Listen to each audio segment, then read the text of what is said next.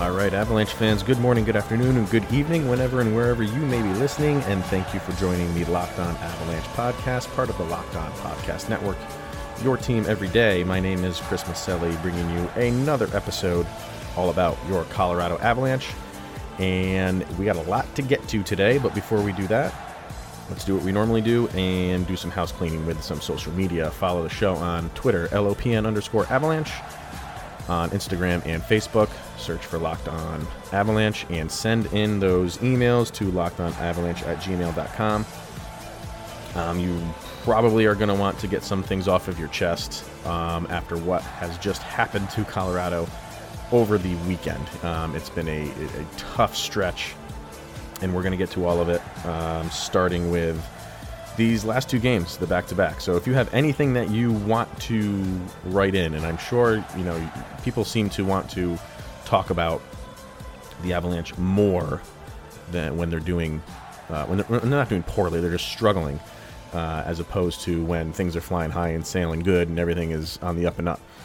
So if there's anything that you want to share your opinion, whatever the case may be, send it to lockedonavalanche@gmail.com. So what did we have? We had a back-to-back against Minnesota at home and then on the road in Dallas. And I had said about a week ago not to panic. I'm still not in panic mode. The Avalanche have 50 points, and we're not even to the halfway point. But you're starting to see a trend, and I don't anticipate this lasting the full season, but it's happening right now, and this is third period leads blown. This is not what you want to be known for a team that's of the Avalanche caliber. And by that, I mean an upper echelon team, a team likely heading into the playoffs, barring a just catastrophic disaster. But you don't want to be known as a team that blows third period leads into the playoffs, going into the playoffs. The Avalanche need to get rid of, they need to shed this look about them as quickly as possible. And it happened again. I believe this is 4 games now. We're going to go over them. And it happened 2 games in a row.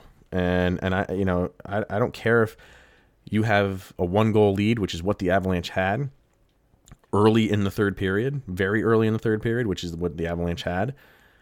Good teams hold on to those leads. Either they hold on to them or they extend them. And the Avalanche are struggling to do that right now. And there's a lot of reasons why. And I'm required to stay within 20 to 30 minutes, so I don't know if I can get to all of them. But we'll talk about what we can talk about. And first, let's just start with the first game against the Wild. First of all, I want to say, both of these games were just awesome games to watch. Yes, the Avalanche ended up on the wrong side of where we want them to be, which is the winning side. But just pure fun hockey games to watch. Frustrating, yes. And especially in the Wild game. That is always a dogfight. Doesn't matter where those teams stand in the standings. That is a dogfight each and every game. And the last 2 games, the Wild have gotten the best of Colorado. And it happened again early on. Minnesota took a very, very early 2-0 lead. And again, this is on home ice in Colorado. And you're kind of throwing your hands up and you're like, why can't we get up on these guys? Ian Cole comes back, fantastic slap shot. They're down 2-1, and then seconds later, Landeskog with a beautiful split of the D, and he gets it by Dubnyk for the second goal in really, it was less than 30 seconds, and that was at the end of the first period, and that was a theme as well for these 2 games. The Avalanche scoring late in periods to stay in the game. So we go into the second, tied at 2. Minnesota gets called. I thought it was a too many men on the ice. Offsides. It was very reminiscent of what happened to the Avalanche in the playoff last year against San Jose, which caused them to lose that series, with Landeskog not getting off the ice in time. Completely not a part of the play. I don't like the rule. It's a rule, and Minnesota violated it. But it didn't really matter because not too long later, Minnesota took the lead on a power play. It was kind of like no harm, no foul. Well, Minnesota did score on the play, so the goal was taken off, but then they just scored again on a power play. Cale Makar came down on the right side with a beautiful pass to Nathan MacKinnon, went off of his skate. Definitely not a kick. I'm sure people in Minnesota think it was a kick. It wasn't. He ties it at 3. So we're just going back and forth, which is, just exciting to watch. And then early in the third, Pierre-Edouard Bellemare puts the Avalanche up 4-3, and they have not led until this point. They're down, they tie it. They're down, they tie it. And this is what you want. You want third period, home ice. You take a third period, you score a goal in the third period to put you up, and crowd is into it. What else could you possibly want? And then what happens? Zuccarello ties it on a really nifty play. He kicked it to himself and got past Francouz. It's really kind of ballsy to do that in that close quarters. But he did it, and he scored, and he tied it. And then just like that, snap of your fingers, another wild goal. And Avalanche find themselves down. Excuse me. This is what you don't want. You went from you're in the driver's seat, things are exactly what you want, and then boom, boom, you're down. And Avalanche couldn't really get anything going. Everybody is talking about the Nazem Kadri embellishment, which, I mean, I just don't know how you call embellishment on that. I mean, you're getting choke slammed from behind, and he's skating forward. You're not going to throw yourself backward. I mean, he got hogtied and dragged down. How you call a penalty on him there is absolutely beyond me. I don't like to blame the refs just to blame the refs. That's an easy thing to do. But that was just a totally nonsensical call. And what it essentially did was take the Avalanche out of a 6-on-4 with, I think it was over a minute to go when that happened. It might even have been closer to 2 minutes. I don't remember the exact time. But they would have had a 6-on-4 for a good amount of time. And it's kind of like, well, there's good and bad to that. Yeah, it's a 6-on-4, but the Avalanche have been just god awful. Not that that's a power play, but it's a man advantage, 2-man advantage. I would have liked to see that. I would have liked to see the game end like that, and it was disappointing to see a hard fought game, back and forth game, end on a call like that.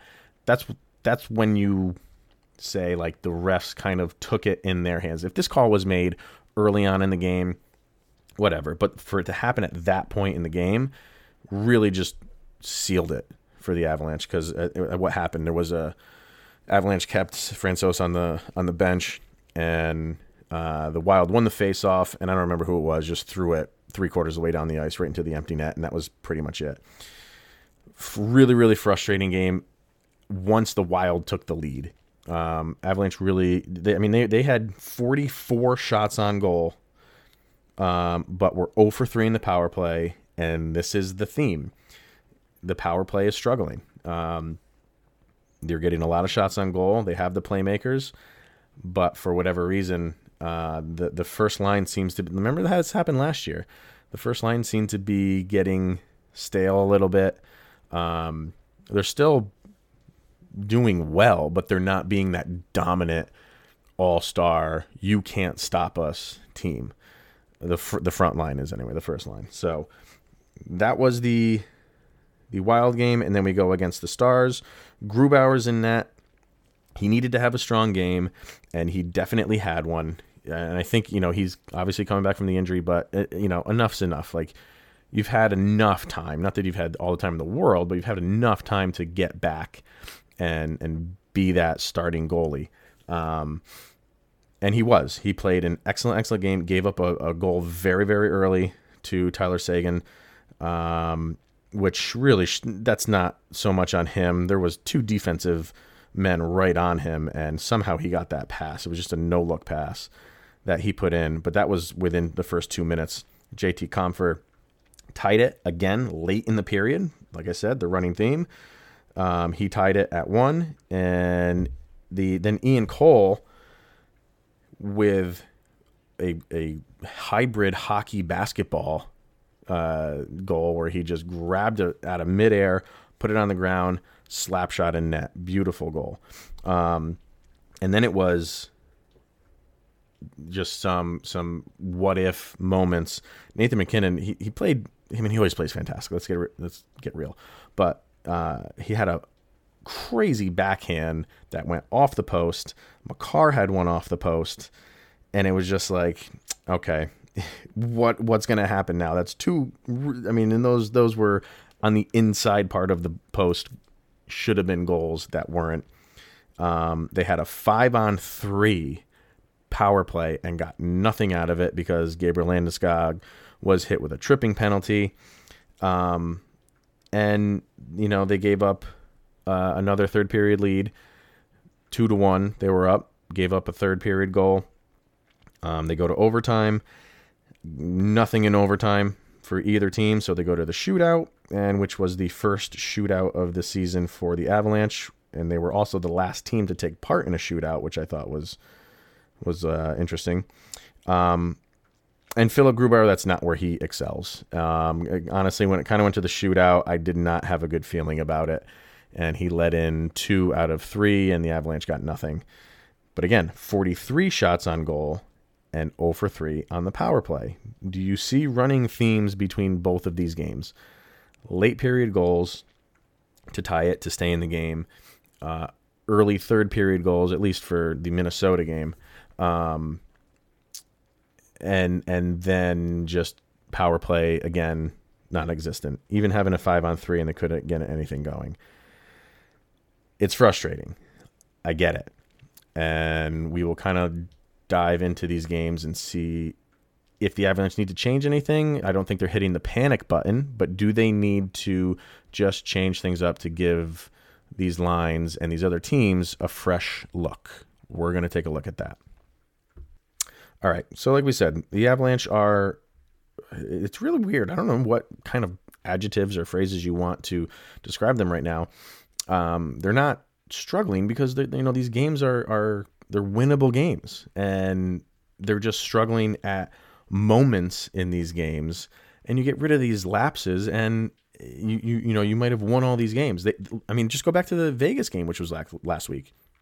They looked phenomenal in that game, and you're like, okay, you had those couple games where you blew those third period leads, and we're past that because look how well they played against Vegas. And then bam, back-to-back games, they're right in it, they're right in the thick of things, and then things don't go their way. And why is this? It's a combination of so many things. And we can start with the goalie play. Pavel Francouz has been amazing. And now that Grubauer is back, what do you do? I'm tending to really say these guys are a 1 and a 1A rather than a starter and a backup. You have to give Grubauer chances. He was injured. I'm not using that as an excuse. He's coming back. He's getting healthy. He's getting back into game mode. And like I said in the first segment, like that's all gone now. Now you have to be the man who took the reins. But the amount of time, just look at the amount of chances they gave Varlamov over and over and over again, because he kind of earned those chances and then he ran out of them. Grubauer's not there yet. He earned his starting spot last year, and you're not just going to give up on him. I don't want to say give up as in like bench him, but you're not going to put Francouz as the starter over him this quickly. You're not going to do that because he was injured. He has played well this season, and I fully believe he will continue to play well. But in this age of hockey, you almost need 2 starting goalies. And I think Colorado has that. And you play the hot hand. Francouz has been hot, so I say you play him, but you have to get Grubauer back into game mode because he's missed a bunch of games. So play him. We'll see who they play this next game. I'm trying to remember off the top of my head who they're playing. Winnipeg. Okay, so and they obviously a couple days off, so it'll be interesting to see who gets the start. And then they have the January 1st off, and then St. Louis. So again, they're kind of like not back to back, but you have a day off, so both of them will get a start. Who gets the first start remains to be seen. But the goalie thing, I think, is fine. I think both guys will kind of just settle in nicely. They're both going to play a lot, and I'm fine with whoever is in goal, especially after the way Grubauer played against Dallas. The first line has got to get really back to that dominant way of hockey. Teams now know who the Colorado Avalanche are and who that top line is, and now they're back, and now they're healthy, and teams are preparing for them. So I don't think this top line can kind of rest on their skill and ability. They have to take matters into their own hands, impose their will, and say, yes, we're dominant and you're not going to stop us. Nathan MacKinnon has that attitude every single night, night in, night out. Gabriel Landeskog has that mentality. I don't know what's going on with Mikko Rantanen. He just seems like he's not as quick on the ice. He still makes really good passes, and he's always involved in the play. I don't think he's injured. I just don't know. He just doesn't seem to have that pep in his step for some reason to me. If I'm wrong, I'm wrong. But there's just something there with him that he doesn't have that takeover dominant force that he usually is. And I don't know what it is. But do you break up this line? They did it last year. They had to do it this year. I did a show when Landeskog and Rantanen were both out about the new line of Burakovsky, Calvert, and McKinnon. Do you go back to that? I mean, is that sacrilegious to put both Landeskog and Rantanen on a second line? I mean, it can't hurt to try it. It was working very well when those two guys were out. And like we said in previous shows, you were able to see what else you have with those two guys out, and you were winning. So do you maybe just try it for, I mean, last year when they broke up the line, I think he did it for like a period, and then they were back on the ice together in the second period. Do that. Do something to shake up this first line. And even maybe Burakovsky, he's really kind of taken, not a step back, but he's not that dominant player that he was in the first part of the season. And I think it's happened ever since Rantanen has come back. So I think you need to do something to pep him back up. Kadri's been good. I really think, he always plays hard. I think I don't really have any issues with him. JT Compher and Tyson Jost have to just step it up and just take the bull by the horns and just do something. I really like both of these guys, and I think they can really add something to this team. But they're just not doing it, especially Compher. He played a good game the other day against Dallas, but him and Joseph are kind of like just disappearing. And I don't want to see that happen because I like both of them. I think they can offer a lot to this team. I know Jared Bednar does not hesitate to change up lines. I don't think he's hesitant to do so. I think he's just giving this as much time as it needs. But you can't just sit around and do nothing. So I really am interested to see what happens in this Winnipeg game. And if he changes anything up. So we're going to talk about this schedule that they have in January and see what, kind of predict what might happen with Colorado in the month of January. We're going to do that right now. So before we look at that January schedule, we just have to look at what Colorado has done or not done since that St. Louis game. That was the one game that they were dominated. Cannot take anything away from St. Louis. But since then, they were up against Chicago, beat them handily, then lost to the Carolina game, blew a third period lead, then lost to Chicago, blew a third period lead, then the Vegas game where they dominated, and then this most recent back-to-back where they blew 2 third period leads. Well, yeah, they did blow 2 third period leads. So, excuse me, since St. Louis, that's 2 wins and 5 losses. So things got to turn around quick. And Tuesday they are playing Winnipeg at home. And like I said, the day off on New Year's Day, and then January 2nd at home against St. Louis. So right off the bat, 2 division games, which have proven difficult for Colorado. Yeah, they're playing good overall, and they have a good record, and they're in second place. But they're not beating St. Louis. They haven't beat Chicago,